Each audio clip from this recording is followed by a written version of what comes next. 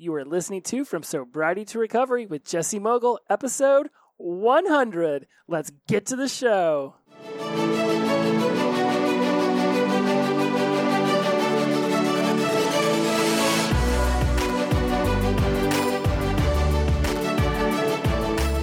Welcome back, my friends. I am your host, Jesse Mogul. I am in addiction recovery. This is episode 100. Tomorrow I turn 4 years sober. What an amazing moment this is. You know, I mean, seriously, I was just listening to one of my favorite songs. According to Spotify, it's one of my on repeat and top songs of 2020. It's Revolution Industrielle, which is a song. It's a trance song. It's super awesome by Orkidea or Orkadia. He's Dutch. I don't know if I'm pronouncing his name right, but he's an amazing DJ. And this song, it is so pump worthy. And tomorrow I will be doing an Instagram live where I will talk about my 100th episode and my 4 years sober, and I will play this song there. It will be the I don't know. It'll just be what it is because I just listened to it to pump me up for this show and to get me into a powerful emotional state. I'm not really sure I needed any assistance with that. It is, oh my goodness, to be able to share this with you all, to just, I will say, you know, it's just, you know, it's community, right? The opposite of addiction is connection, and being able to share what I feel right now with you, albeit in a more passive way because you're not here in front of me. It just means the world to me that so many of you have gotten on board with my way of thinking, with what I talk about, with what I teach, with my communication style. So much about a podcast is so determined by the listenership and their willingness to be involved, and for them to, you know, for you to connect and to reach out and to be a part of my world and what it is that I do here. And it's never lost on me that so many of you are along for the ride, and that your journey is being brought to a higher state of consciousness through what we discuss on here, what we discuss in our messaging and their DMs and our emails and our phone calls. I cannot even begin to express how grateful I am for you all and how important you are on my journey, just as much as you have deemed me powerful and important to your journey. And it will never be lost on me what it means to have you all in my corner. I will always be grateful for what this show has been able to provide all of us, and I will be humbled every time you send me the messages that you do of your strength and of your journey and for what you are, you know, working through and becoming yourselves. It's it's absolutely phenomenal. It's phenomenal. The whole thing is phenomenal. And to be 4 years sober tomorrow, and to think where I was at 4 years ago this night, it was a Thursday night, just the intense pain my body was in, the detox that I was putting myself through, my inability to stomach water or food. I couldn't even stomach alcohol anymore, and I was trying. And the phone call I made to Kaiser on this day 4 years ago to just say, hey, you know, I could really use some help. And I've switched insurance providers specifically to be with you, Kaiser, because I know your addiction recovery program is very well publicized and talked about, and I'm ready to do this. And then, you know, tomorrow, you know, this 4 years ago, tomorrow morning at 6 a.m., I woke up for my job and I went in, and that was the first time I was awake to knowingly be on this sobriety journey. And it's just amazing to think of these 4 years and all that has happened and all that I have gone through and experienced and been able to grow and learn through. And wow. And this is why when I see you all post, you know, whether it be 1 month or 6 months or 8 months or 3 years or 33 years or whatever it might be on Instagram, when I see those posts, it's just, I can associate right into your life, and just knowing all of the different steps that I've took to get to my next soberversary, or to get to my next amazing moment in my life, that, these lifetime milestones that we know are available to us whenever we step into this. We heard other people talk about them. We're like, yes, I want some of that, and that sounds awesome. And oh my goodness, look at that person. Look what they've created. If they can create it, then I can create it. And if I can create it, I can show others how to create it. And if I can teach you how to do it, and then you can go off and teach someone else how to do it, then truly the seeds of this mindset, of this thinking, of this way of life can spread to every corner of the planet. It's like, you give a man a fish and he eats for a day. You teach a man to fish and then he eats for a lifetime. But if you teach that man how to teach other men to fish, or women, this has nothing to do with gender at the moment. Just let me roll with this saying. Then you teach a man to teach other men to fish, and you could possibly solve world hunger. I learned that from one of my NLP instructors. I absolutely love that way of envisioning of what it is that I do, because I don't just want to teach you guys how to use these growth mindset strategies, how to use reframing, how to use perceptual positioning, how to step into a world where you seek understanding rather than right or wrong and good or bad, where you begin to expand your minds around the idea that your map is not the territory. You do not begin to understand anyone else's perception of reality. So why are you trying to question their perception of reality? Seek to understand their perception of reality, and then the connection that humans rely upon, right? The connection that is hardwired into our DNA, it becomes stronger and stronger, because people want to be around other people who understand them and care about them, and ask them important questions and give them the moment to be heard, and then also equally give them the moment to be listened to. This is my mindset. And when I hear you reach out to me and say that you have been talking about the podcast and you've gotten other people to listen to it, and then you've gone off and you taught the things that I've taught you to other people, that is what we're talking about. That is the community that we were told would help us blossom into this amazing version of ourselves. And I get very cheerleader, roo, rah, rah, rah, rah, right? I get this like soapbox inspirational kind of moment out of me, because I see it. I don't just feel it and hear it and see it in myself, but I feel it and I hear it and I see it from all of you. It is phenomenal. It is phenomenal. God, it's just phenomenal. It's absolutely freaking phenomenal. This is one of those moments where I would just sit here in silence for the next 3 minutes and just think about everything that I just said, and ponder upon what the next day, what the next week, month, year, 10 years, 100 years of people absorbing this mindset, of people stepping into a growth mindset and developing that and cultivating their courage, and being decisive and making a decision and moving forward with it by taking action and embracing that discipline and exercising flexibility and, absolutely positively embodying tenaciousness. I mean, yes, I literally just ran through my 7 powerful principles from my book, but I mean, when I talk and whenever I teach and whenever I live my life and I'm running my decisions through this filter that I'm very consciously aware of, these are the principles I'm asking myself, am I standing up for?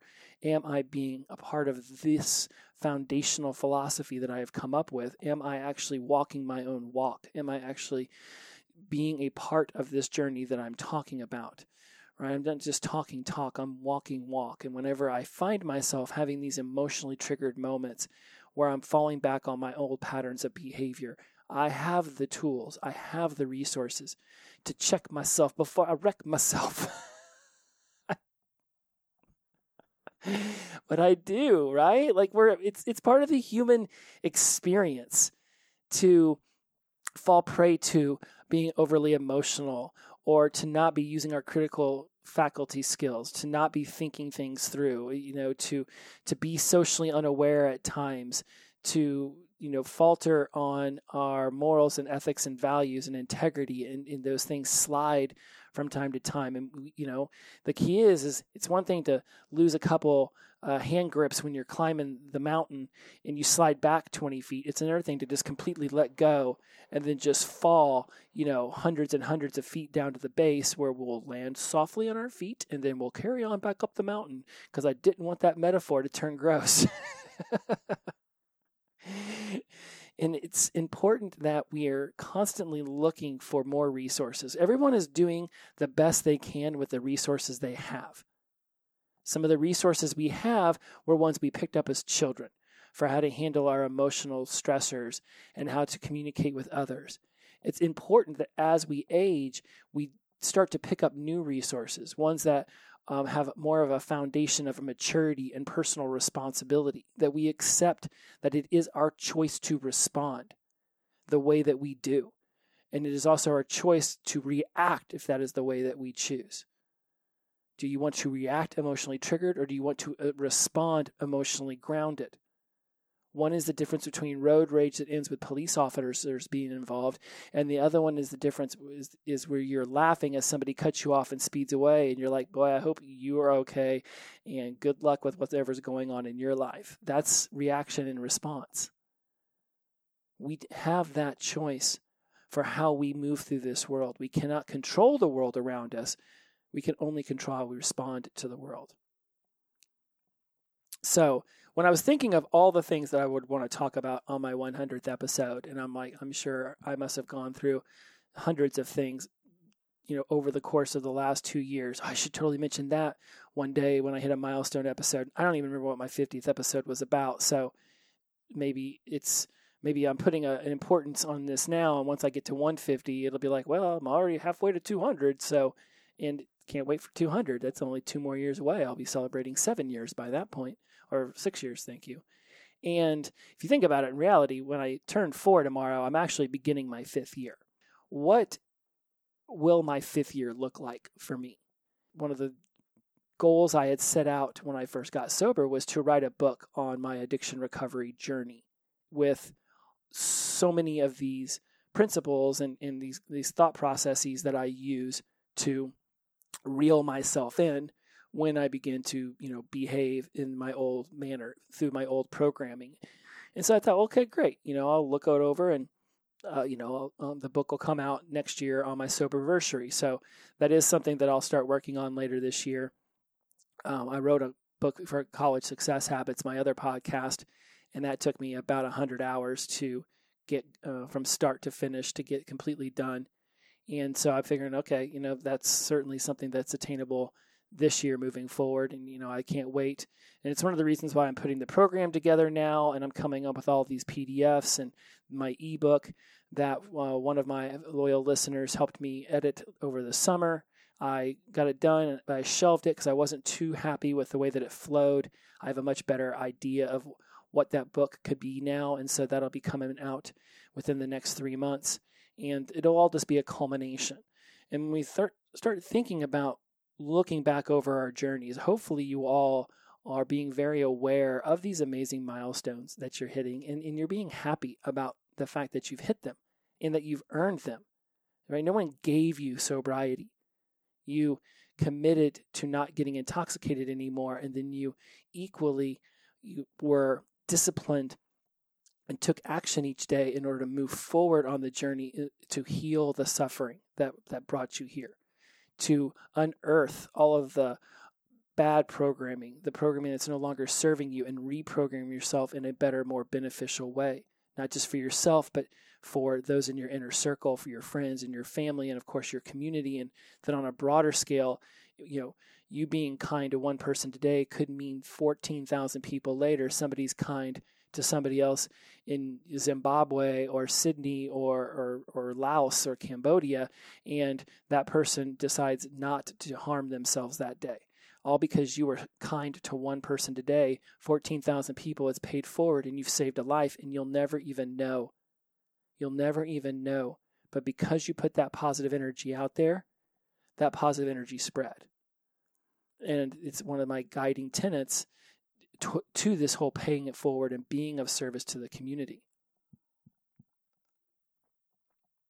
I had to take a little water break there because my mouth is dry. I'm very excited. I'm very excited. So I came up with a short list because I didn't want this to turn into a 4-hour-long podcast. A short list of and I titled it when I first came up with this, like, what have I learned about myself?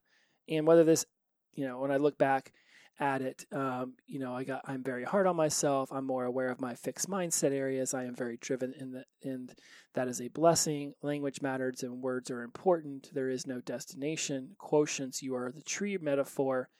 And then another one, elephant metaphor. So I don't know if this list ultimately turned into everything that I have learned, but certainly today and over the last week, as I've been brainstorming up ideas for the program and having conversations and doing Instagrams here and there, I pretty much turned all that off, Instagram and social media, over the last week as I began to develop the table of contents and start to lay out what the program is going to ultimately flow with.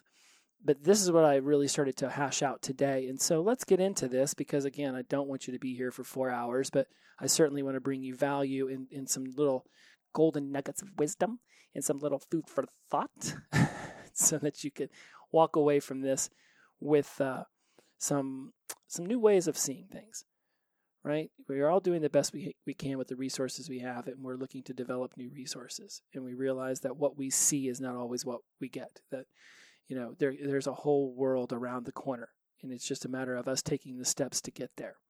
So some of the things I've learned about myself, and this was very easy. It's like my fingers just started to write it before I even was conscious of it. I am very hard on myself. How many of you can relate with being very hard on yourself? I go up to the loft to work out and I'll shred it and I'll do great. I'll push the weight, or I'll decrease the rest time, or whatever it is that I do. And when it's done, it's like I still think I should do more, even though I was, my body was shaking at the end because it was so cashed out. And I stand in this office or on this computer and, I produce this content and I coach the people and I work towards this betterment of myself and all done in the idea of, okay, how can I bring this to the community? How can I help others grow beyond their wildest dreams? And so I get down on myself a lot and I don't seek perfection. I seek progress. Sometimes I want to seek faster progress, right? And it goes back to a lot of us stepped into addiction recovery, certainly sobriety at least, with this idea that we wasted a lot of time. So I can get down on myself whenever I don't feel that I'm being as productive as I could be. When I get down on myself, it's generally about the decisions that I've made that I deem careless or unthought out after the fact. Selling my cryptocurrencies whenever they were stagnant back in November, just to watch them, double and quadruple in the last 2 weeks. I mean, I have been beating myself up about that on the regular, and I'll work my way through it with some NLP practices. I've got different ways of going back and looking at the situation and understanding why I made the decision that I did, and then bringing that lesson up to now to make sure that moving forward I don't make similar mistakes when it comes to my investments and my finances. Whenever I, skip a workout in favor of, sitting on the computer and reading and learning for another hour, it's like I've already read and learned for 8 hours. Why don't you go and be a part of the physical fitness community by being in your loft, even if it is by yourself and gyms aren't open still? But I'll go back and I'll beat myself up. Oh, you could have done that and you could have done that. And it doesn't help. It doesn't bring a benefit. Beating myself up. And I read somewhere that a study was actually done that when you negatively self-talk to yourself about something, the going idea is that you will actually do it better the next time, that you'll learn from that mistake because you beat yourself up, because you punish yourself. Next time that a similar decision comes to your plate and you have to make a choice, left or right, you'll make the better decision. This study said that's not the case. That is not the case, that you will not learn from that mistake, but you will rather be guilted in trying to make up for that mistake, that perceived mistake then, by doing the same decision now, hoping for a different result. And I know that's the definition of insanity. We all have read that somewhere and heard somebody say that. But if you think about it, it's like scolding a child for leaving their backpack on the floor and then being surprised the next day that they left the backpack in the same damn spot. What I have found is that when I unearth the reason for why I made the decision that I did, what was the emotional energy, what was my mental faculty telling me to do? Generally, if I go back and I can say, okay, that was not the best decision for that moment in time, I'm more often than not in an emotionally triggered state.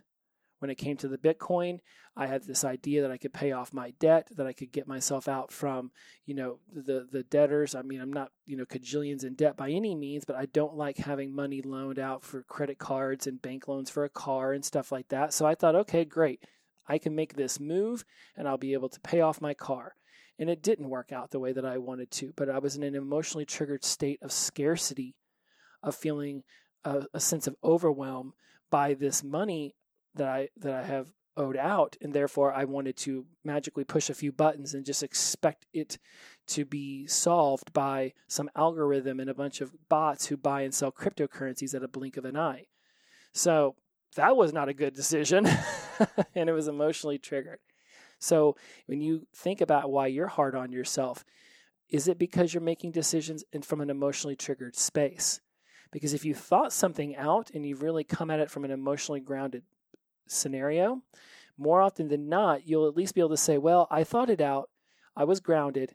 It seemed like a good decision at the time. It didn't turn out to be one, but at least now I know that the results from choosing A went this way. Let's do B next time. But when you're in an emotionally triggered state, a part of your mind will be saying, well, had I been thinking emotionally grounded, I would have done differently. So next time this comes up, I'll just be emotionally grounded. But then you find yourself emotionally triggered, thinking that you've grounded yourself and not, and then you make a similar decision and it turns out a very similar way. So actually be emotionally grounded.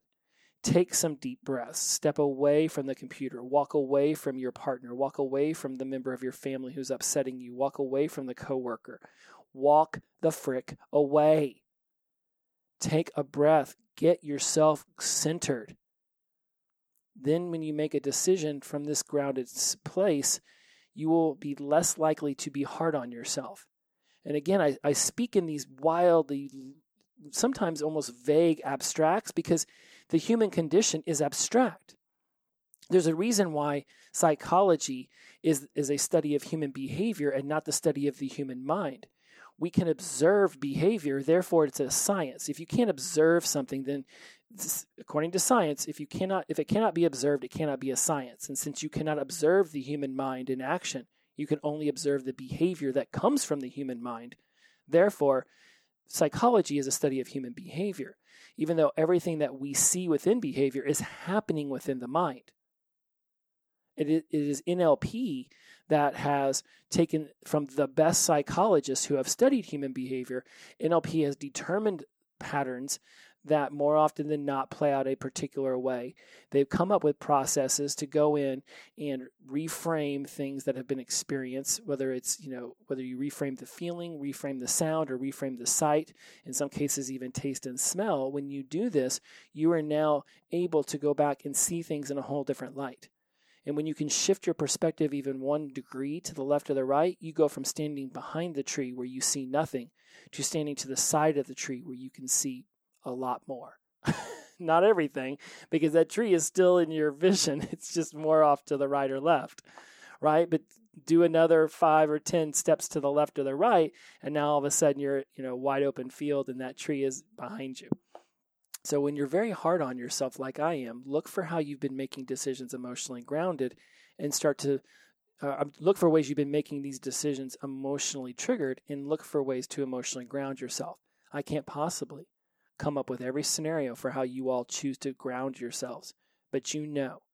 And if you don't know, then you can always go on YouTube and type in meditation or how to emotionally ground myself. There's plenty of things. I've got ideas, but look, the podcast is already 25 minutes, and I promised you not 4 hours. All right, number 2. I am aware of my fixed mindset areas. I'll repeat that because I paused to take a drink of water. Number 2, I am more aware of my fixed mindset areas. And I work on them regularly, but by no stretch of the imagination have I eliminated them completely. And honestly, that is probably not possible anyways. To completely eliminate negative thoughts, automatic negative thoughts, your fixed mindset in certain areas, right? I mean, you think about the infinite different areas of your life that you could possibly have a fixed mindset in. You might be great at boiling noodles, but you're afraid that you're going to burn an egg, right? It's just because you can cook noodles doesn't mean you can cook an egg. So you could very easily have growth mindset in one aspect of your career or your life, and in that same area of exercise or nutrition or your abilities at your career or within a computer, you can say, well, I'm great at Excel, but I'm not so great with Google spreadsheets. Like, you can be fixed. I don't think that it's possible to completely remove fixed mindset areas from one's life. I certainly wouldn't use a definitive and say it's absolutely impossible because, again, in a universe of infinite possibilities, why can't that be one? Why couldn't it be possible to remove all fixed mindset areas? I think more apropos to this conversation would be the ability to catch yourself using fixed mindset language, and we'll go more into words and language here in a moment, to catch yourself using fixed mindset language and then correct it. A lot of people have conversated with me on my, and again, we'll get into language matters and how words are important. A lot of people have conversated with me on how I seem to make a really big deal out of the most minor of vocabulary changes in a sentence. And it's because I really do believe that if you continuously use the same negative thought pattern to beat a certain negative opinion about yourself or somebody else into your head, eventually it just gets chiseled out in granite. I'd rather write it in mud during a thunderstorm than chisel it in granite. So I'm okay if something comes out of my mouth that is fixed. I will just do my best in the moment to catch it and begin to shift it. My old Disposable Trends buddy, I used to do a YouTube series called Disposable Trends with Thomas Jordan. He's got a podcast on how to put together YouTube shows now. If you guys ever just Google Thomas Jordan YouTube podcast, and he'll pop up. But anyways, my point of bringing him up is when we first met, we were on camera, both of us, a lot. And I would use the word especially. I love the word especially. It really does. I say it a lot. Back then, I would pronounce it especially with an X, so it'd be EX instead of ES. So instead of especially, it was especially. And he was checking me on that for 6 whole months. Every time I said it, all he would say back to me was especially. He wouldn't get on me, you're still saying it wrong, you're a stupid moron. No. I'd say especially, and he would just say especially. He would just interrupt whatever I was saying, especially, and then I would just repeat it back, especially, and then just carry on with my sentence. And it took about 6 months, but we finally together broke me from the habit of saying especially and got me to start saying especially. It's one letter. Is anyone really going to matter or mind that much? But when you're on television and you're on a red carpet or you're doing news and you say it especially and people know that it's actually pronounced especially, some of them can immediately take on a viewpoint that I don't pronounce words right. So therefore, I'm not to be trusted. And even though I'm doing the news, and everything I'm saying has been fact checked, and I am proper, and I am standing up for this, and I know that it's good news. I'm just reporting the facts, ma'am. I still doesn't matter. If they hear me say especially, they're going to think, I don't know, this guy's a bozo. He's saying especially when it's especially. I'm not listening to this mozo anymore, and they turn me off. And my channel loses rating share, and I find myself out of a job. This was the motivating factor to get me to change from especially to especially. I tell you this story in as fast as I possibly could in order to highlight how important language is. And we'll get to that in a moment. But just think about that. I put 6 months of effort into replacing an X with an S. Imagine how much effort I put into replacing the word can't with yet. Okay, so I am very driven, and that is a blessing. Number 3, it is a blessing that I am this driven. It is, whether it came from my dad's just oppressive nature with me about my grades when I was young, whether it came from just not wanting to be perceived as stupid, whether it came from me always being the new kid in school and wanting to impress the teacher, so at least I would have one friend in class for the 9 months we lived in that town, whatever it might be, I am driven. And I think it's a blessing. I honestly do. I have to check myself sometimes whenever I stand in my office for 5 straight days for 12 hours, creating content and learning and being on Zoom calls and coaching and all of the things that I do. I have to be mindful of that. I just discussed about the working out. Over the last 6 weeks to 8 weeks, I have skipped a lot of my workouts, and it's showing. And the holidays came about, and I definitely ate a lot of sugar. So I have to be mindful of areas where I get super driven that I just start to let other things fall apart, right? We talk about the 3 spheres that we all have in life: career, self, and relationships. These spheres are not made of glass. These spheres can bounce back up to you. It's just, if you ignore them long enough, they'll just become much heavier. They fill with sand, and then that sand can turn into like hardened rock. Before you know it, you've literally just got a whole sphere full of like solid rock, and it's very difficult for you to break that rock back up to get it to turn back into sand so that you can shake it clean and get it to bounce again. Hopefully that metaphor landed with you all. Picture 3 spheres like basketballs: career, self, relationships.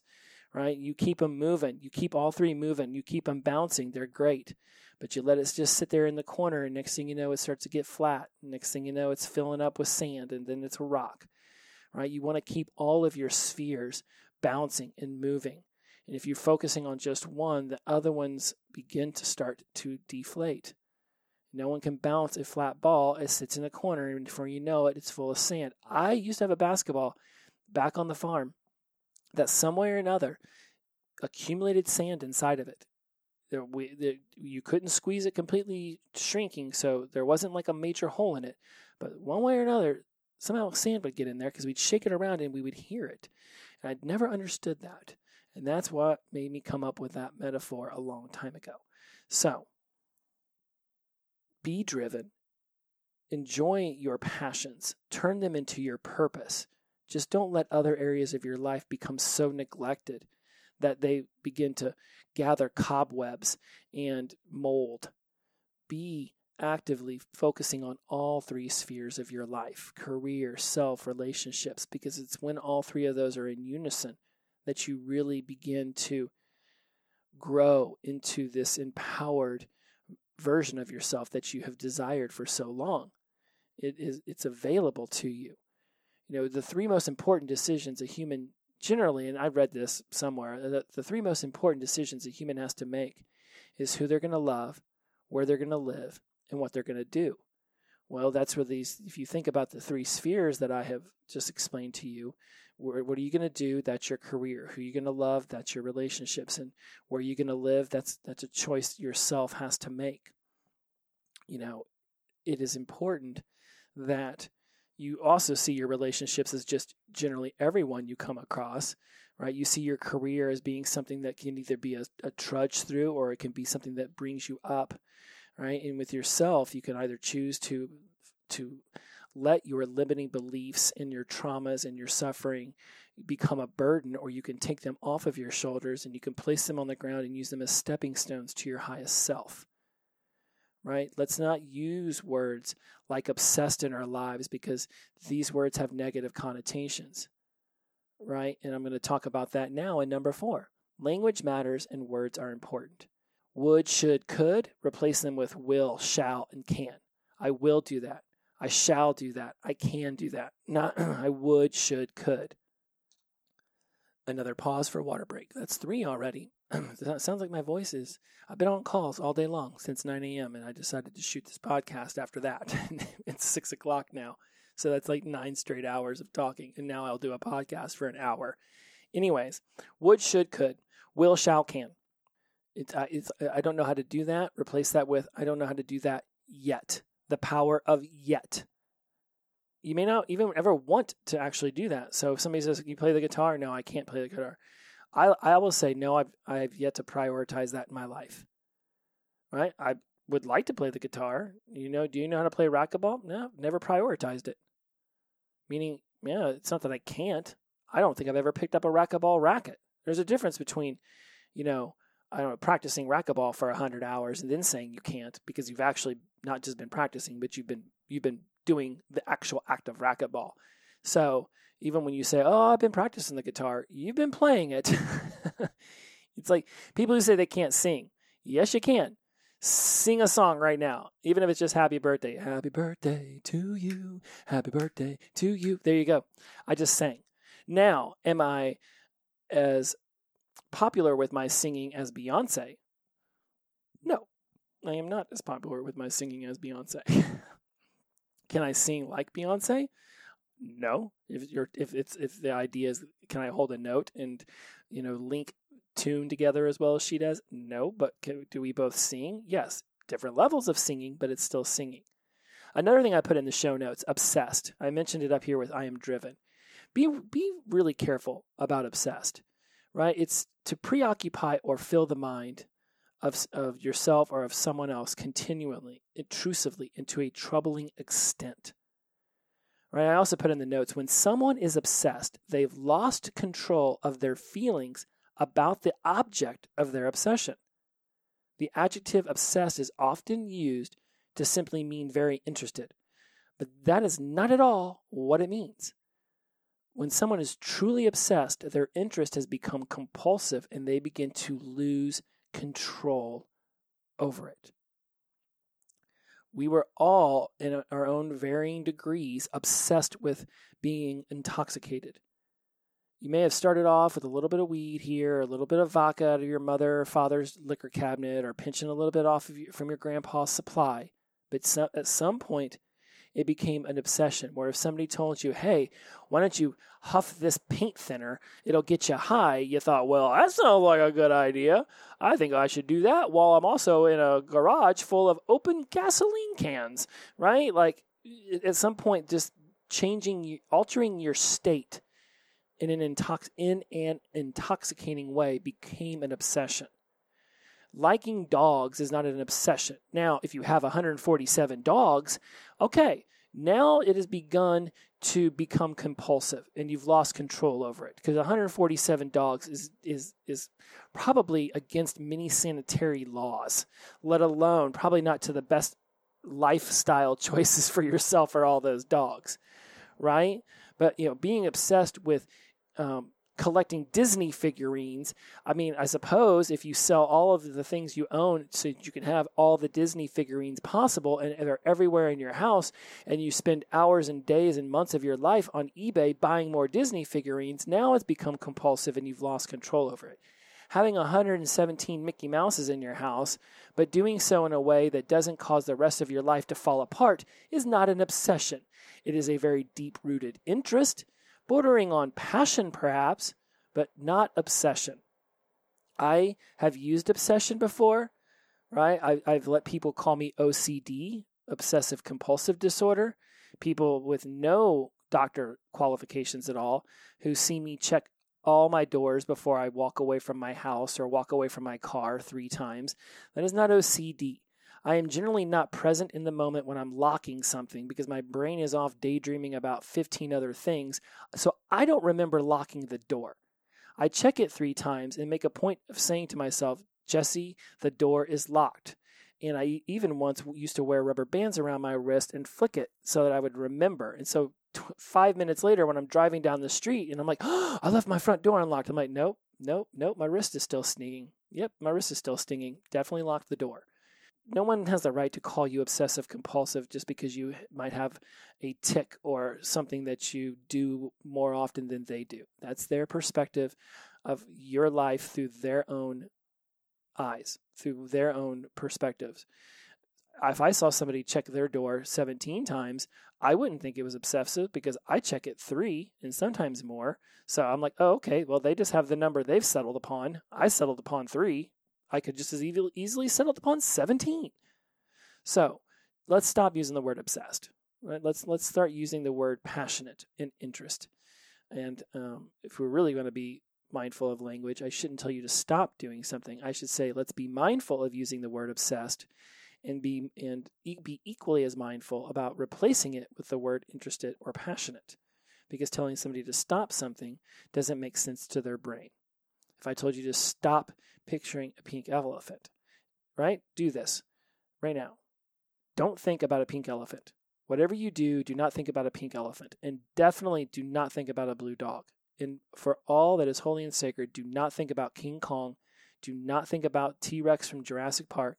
And do not think about Simba from The Lion King. Do not. The world depends on you not thinking about pink elephants, blue dogs, King Kong, and Simba. And guess what? You thought about him anyways, because the brain doesn't understand the idea of not doing something.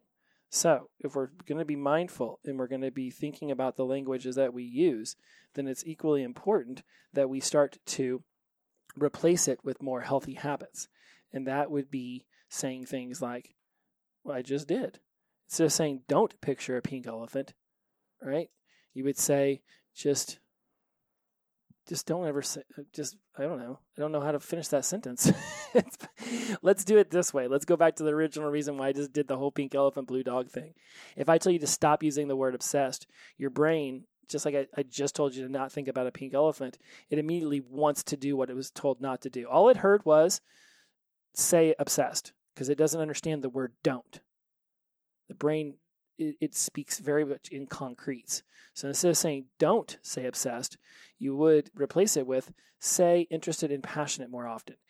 Instead of telling a child not to drop a glass, tell them to hold onto the glass tightly. Instead of saying don't spill it, you could say make sure all the liquid gets into your mouth.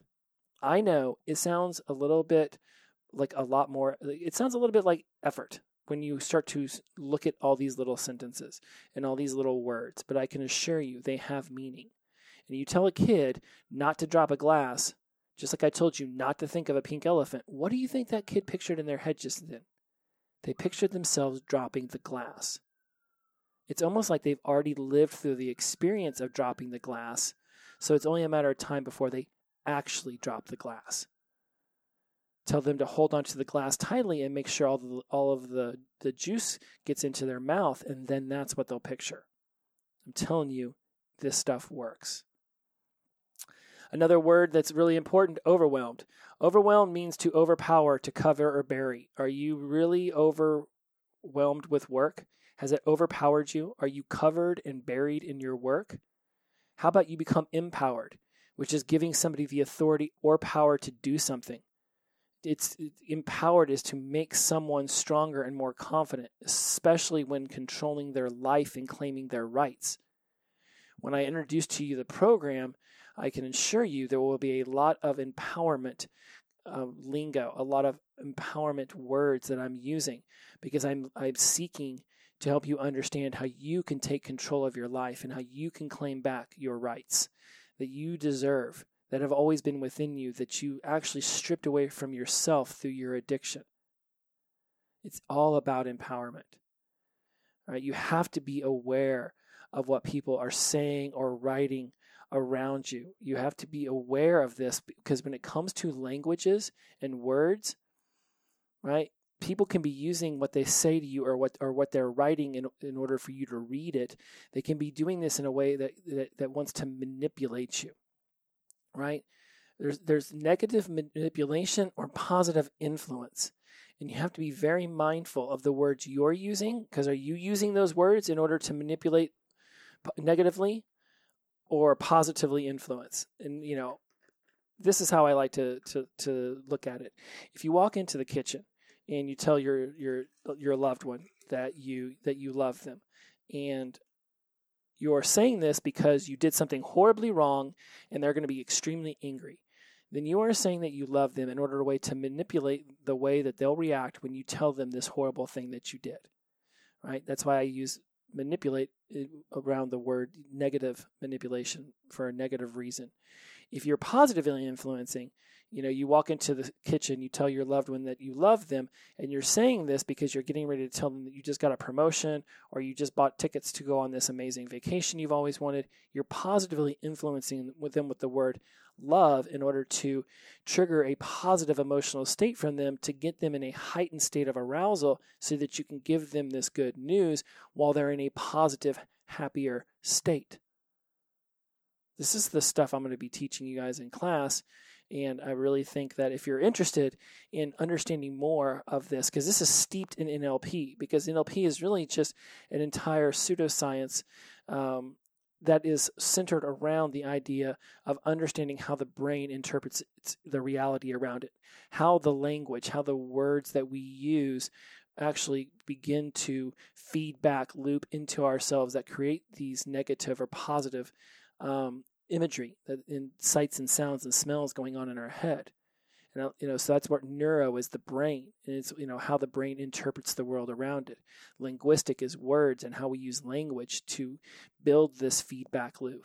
And then, of course, programming, in many ways, it could also be reprogramming, going back and finding out where you were programmed in a less positive manner in order to change it up, reframe it, and begin to learn from the past in order to accentuate the present and build upon that for a brighter future. Oh my goodness, we're at 46 minutes. I've been told by many of you that you listen to this in stints and spurts like I do, because and that's the beauty of podcasts. It's like you can just pause it and come back. So be aware of how other people are using words around you, and be seeking out understanding on whether that's manipulation or influencing. This is happening in news a lot.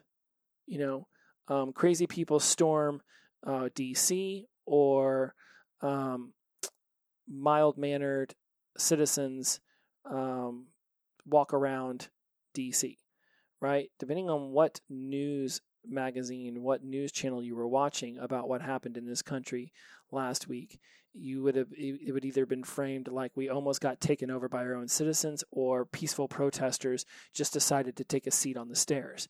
It's all about who you're reading. They're using their words, their headlines, this clickbait crap that we're hitting on and we're reading in our phones. It is not there to just provide us with information. They're using it to manipulate us, to believe the way that they have decided they want us to believe, just so they can make advertising revenue. It's all advertising revenue driven. And they're just going to feed off of the demographic that has shown an interest in the kind of news that they have reported. And if they find out that the base of who's been watching their news show changes to a whole nother value-centered kind of way of wanting news, if they change their opinion, the news channel will change their opinion with the demographic that's paying the bills. That is not how we should be getting our news. So be mindful of how people are using their words and the language, because it doesn't matter which side of the fence you're on, we are being manipulated, right? This is where learning the importance of an X over an S allows you to start noticing the major differences in a headline and being able to realize that they're coming at us from all angles, y'all. So be mindful of words, because they're important, not just in your own mind, but in the world around you. Number 5, there is no destination. There is only the journey. As soon as you get to a destination, your brain is immediately thinking of the next destination. The only destination that we arrive at where we are not thinking of the next destination is the final destination. Other than that, as soon as you get to the top of the mountain, your brain's already thinking about having to walk down it. As soon as you get off the one roller coaster, your brain's already thinking about what's the next roller coaster you want to ride. As soon as you get done kissing once, your brain's already thinking about kissing again, or a sandwich, or turning the football game back on. There is no destination. We are flying through life. If you have a meditation practice that allows you to quiet the mind and get centered and shut it all down, there is still a part of your brain that is sitting there thinking, okay, 37 more minutes of this shit, and then I get to go off and do something else. I don't know if the brain can ever just completely turn off every single one of its firing neurons along the synaptic highways that will allow it to not be thinking of what could be happening in the next minute or 5 or 20. So when you focus so much on the destination, bypassing all the beauty that is around you along the journey, you really are missing the entire point of the journey to begin with. Because once you get to the destination, you're going to, it's like this. When I went to Zion and I climbed up to the top of, I think it was called Angel's Landing, and it's a beautiful, beautiful hike up. And you get up there and it's great. I mean, you're up there and you're on top of these rocks, and this view of the Zion Valley it just goes on forever. It is absolutely, positively magnificent. The journey up there was wrought with these little pitfalls and danger points. And you had to literally hold on to this very thick chain that had been been hammered or drilled into this rock in order to not fall 180 feet to your death. I mean, there's some precarious moments. And, it seemed like it just went by so fast. And I got up there and damn, this is a great view. And it was only on the walk back down that I was like, what? I was like, I don't remember us having to go over this territory. I don't remember us having to walk over this particular land. I was like, when did we have to go up this area? And I got to realizing that there was so much of the journey up that I wasn't even present for, that I wasn't even paying attention to. And it was an awesome journey up. It was an awesome journey down. And I was much more aware going down because I caught myself having not been as aware going up. So just be more aware of the journey right from the get-go and just say to yourself, I will be more aware of the journey as I partake on it and along the way. Right? Instead of saying, don't miss out on cool stuff along the side of the road, right? Don't think about a pink elephant. Just say to yourself, I am aware of the beauty that is along the path of this journey. And you will start to notice things. On the way to Vegas, on the, 10 or whatever it is, I can't honestly remember, 15 maybe. On the way to Vegas, there's these rocks that are stacked up that are painted really beautiful colors. And I think there's 6 columns, all these different colored, gigantic boulders that somebody to put together this art installation. I've been to Vegas 30 or 40 times. For years I've been going to Vegas. I don't ever remember those rocks. And recently me and my girlfriend were driving up there and she's like, oh yeah, I read on the internet there's these really cool rocks. We should totally go by and check them out. I didn't never see them. What are you talking about? So we went and saw them, took some great pictures. In fact, I'll post one on Instagram. And sure enough, now every single time I drive by that area where they're at, my brain sees them. For a decade and 38 times, I never once noticed those rocks. And now I cannot miss them. I've been to Vegas 3 times since then, and I've seen them every single time. It's amazing the things that we will miss along the journey just simply by not even bothering to turn our head. And I mean, hey, when you're going 85 miles an hour down a highway, of course you're going to miss stuff, but still, let's start paying attention more to the journey. Let's go to, I've got one on quotients. I'm going to push that to the next episode. You are the tree metaphor, right? I'm going to talk about being a tree. And in fact, before I do that, maybe I won't. Maybe, you know what, I'm going to skip the tree metaphor. We're going to do quotients in the tree metaphor at a later date. That was not an intentional cliffhanger. I just think that 53 minutes in, it's about that time that we wrap this up. In the scope of what your life can become, you're feeling it and hearing it and seeing it through your own perception of your reality today. When I ask people to set goals for what they can achieve and become, and if I ask you right now to write down the goals for what you think you can achieve and become, we're running that idea of the goal for our future through the filter of who we are today. Each step along the way, every time we grow, every time we experience something new and we're able to take that moment and that experience and we're able to evaluate it and we're able to learn from it, we get better at that experience the next time we do it, and better and better and better, and it continues to grow, and eventually our faith in ourselves grows, and our confidence in ourselves grows, and our self-worth and our self-regard grow, and next thing you know, we have this positive esteem about ourselves that we once thought impossible. Think about the goals you would have made for yourself on day one compared to the goals that you would make for yourself today. And if I'm catching you on day one, I can assure you, whatever you think that you can achieve, it will 10x. It will 100x. It will 1000x by the time you hit a month or a year. You guys might hear Buddy the dog cheering me on in the background. He's super pumped. He's super excited about what I'm telling you about right now. He wants to make sure he knows that his ability to be more than just the dog who sleeps 99% of the time and eats all the rest of the time. He has grown in his belief about himself. I want to make this a point as I finish up this portion of the 100th episode, because who I thought I could become on day one, at the end of month one, I didn't write it down. I don't have any notes to fall back upon to prove this. But I have this energy inside of me that tells me that I didn't picture it being this. That I was probably hoping I had figured out a career, that I was working towards something good, that I was, doing something in sobriety and recovery. Surely I thought, on day one or day 30, God, I just hope I make it this first year. Hell, I just hope I make it through day one. I was probably like, please just make it to month one. Why does my body hurt so much? I hate the way my body feels. When you begin to ask yourself what it is you can accomplish in your life, you're running that decision of what you'll say you can do through the filter of who you are today.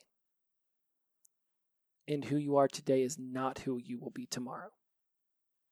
You listen to this show, which tells me, because you are here, that you already know that personal growth and development is your highway to your best self. That focusing on this stuff, paying attention to the minutia of an X over an S, is the fruit of your labor. Is that you will bear witness to the best version of yourself through these mindfulness techniques. I have never once told anybody who listens to this show or in my life that you must subscribe to everything I say. You don't have to subscribe to any of it. You could listen to me just to disagree with me. Now, let's go back to that whole, seek to understand and don't think things are right or wrong. And we'll come back to your absolute, interest and passion in disagreeing with me. But generally, I'm going to go ahead and assume, which could make an ass out of you and me, but I'll assume anyways, that if you've made it to 100 episodes, you're pretty much on board with this. And because you're on board with this, you are actively paying attention to these things that I say, even if it's just unconsciously at a subliminal level. So heed this advice now, that whatever you think that you can achieve, you can 1000x it, and it still isn't at the level of what you could truly achieve. Do not place barriers upon what you think that you can or cannot do. Do not hold yourself back by your limiting beliefs, by negative self-talk or your self-doubt. Want to start a company? Great. Start a company. You want some help? I help people who are in addiction recovery start companies. Right? You want to have better mindset strategies and values and work on how to figure all that stuff out? You should be a part of my course that's coming up. I'm doing a beta run, right? So I'm keeping it to a very limited amount of numbers. But by all means, if this is something that you're seriously into and you've been waiting for a reason to be more aggressive in a very positive manner in your addiction recovery, to hyper accelerate, right? To fast track it. You can't make the days of your addiction recovery speed up. You can't just go from day 100 to day 1000, but you can certainly accelerate your personal growth and development. Send me, I started up an email address just for this show, from sobriety to recovery at gmail.com.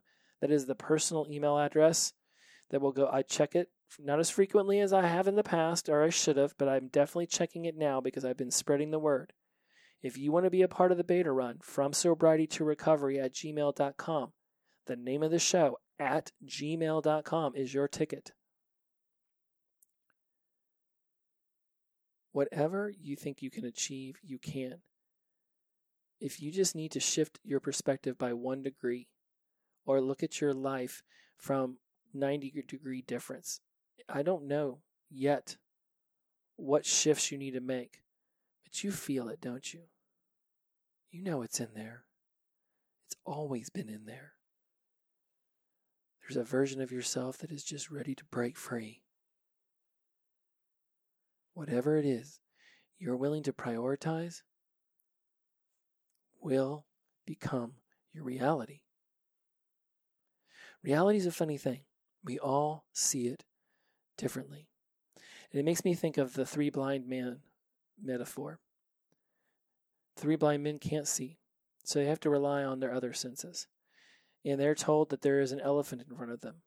And one of the blind men grabs a hold of the leg and thinks that the elephant feels like a tree. It's got a wide depth. It's wrinkly and hairy. So this blind man is just sure that an elephant is just a gigantic tree. Another of the blind men walk up and it gets a hold of the ear. And the ear's floppy and bendable and warm. So this blind man thinks that an elephant is just this floppy, warm, soft little gigantic cartilage. The third blind man walks up to the elephant, gets a hold of its nose. Third blind man thinks that an elephant is just this long, thin, strong object. All 3 of the blind men were right, because all 3 of those things make up the attributes of an elephant. But they were wrong in calling each one of those different areas of the elephant. Your life is so much more than just what you can see from your perspective. This is why community is important, because it allows us to see something in ourselves that we never thought was there to begin with. Sandra, my student advisor at University of Florida, my family or my friends, my loved ones, the people who see something in me that I'm not even aware of yet, it's their encouragement that picks me up on my down days. It's their smiles when I tell them of something that I have achieved and have been working on for months that give me that positive feedback loop to know that I can follow through with goals that I have set for myself. You do not have a goal-setting problem. You have a goal-achieving strategy issue. Everything is available to you. I keep saying this over and over because, one, the human mind only remembers about 10 to 20% of the things it hears the first time. And that isn't an exponential growth. If you hear it 10 times, you magically remember 100%. It actually just keeps trickling down to the 10th time you've heard it. You might be lucky if you remember 40 to 50% of it. Just because you hear it more often doesn't necessarily mean that it's going to get beaten into your head. But by God, I try. Because you listen to this show, I already know that you are well on your way to changing whatever it is you're willing to prioritize in yourself. I would like to thank everyone who's been along this ride with me, whether you were here for a reason or a season or a lifetime. You have all played your part. Everyone who has messaged me, everyone who has called me, everyone who has emailed me, all my friends and family who've patted me on the back or been there whenever I've looked at myself from a negative viewpoint. Everybody has played their role in one way or another at some varying degree or another. 100 episodes is amazing. 4 years is amazing. I am blessed and honored to have experienced this, considering the path that I was on January 12th, 2017. This goes beyond my wildest dreams. And I'm only getting started. Thank you so much for being a part of this with me. I cannot wait to see where we all go from here. Because it's going to be freaking marvelous, people. It's going to be freaking marvelous. As always, inclusivity over exclusivity, the power of positive energy, release, and flow. If you are ready to be become an active participant in the things that I talk about, email me at fromsobrietytorocovery@gmail.com. Let me know that you want to set up an interview, a conversation to talk about the coaching program. Are you the loved one of someone who is struggling with addiction, who's been in and out of rehab centers, who's relapsed multiple times, or are you just a loved one of someone who hasn't even tried yet, but you know they have it in them, even if they can't see it for themselves? You email me, fromsobrietytorocovery@gmail.com. I do family coaching. I do one-on-one coaching. I do group coaching.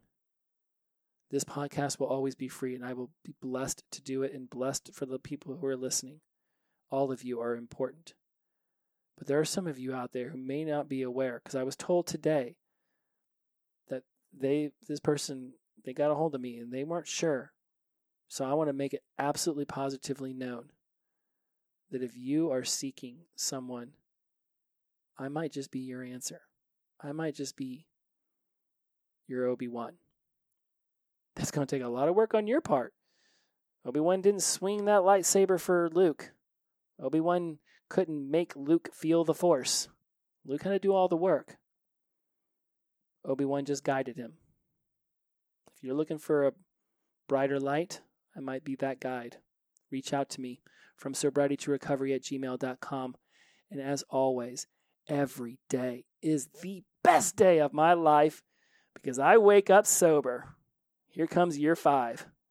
See y'all there. Much love. Bye-bye.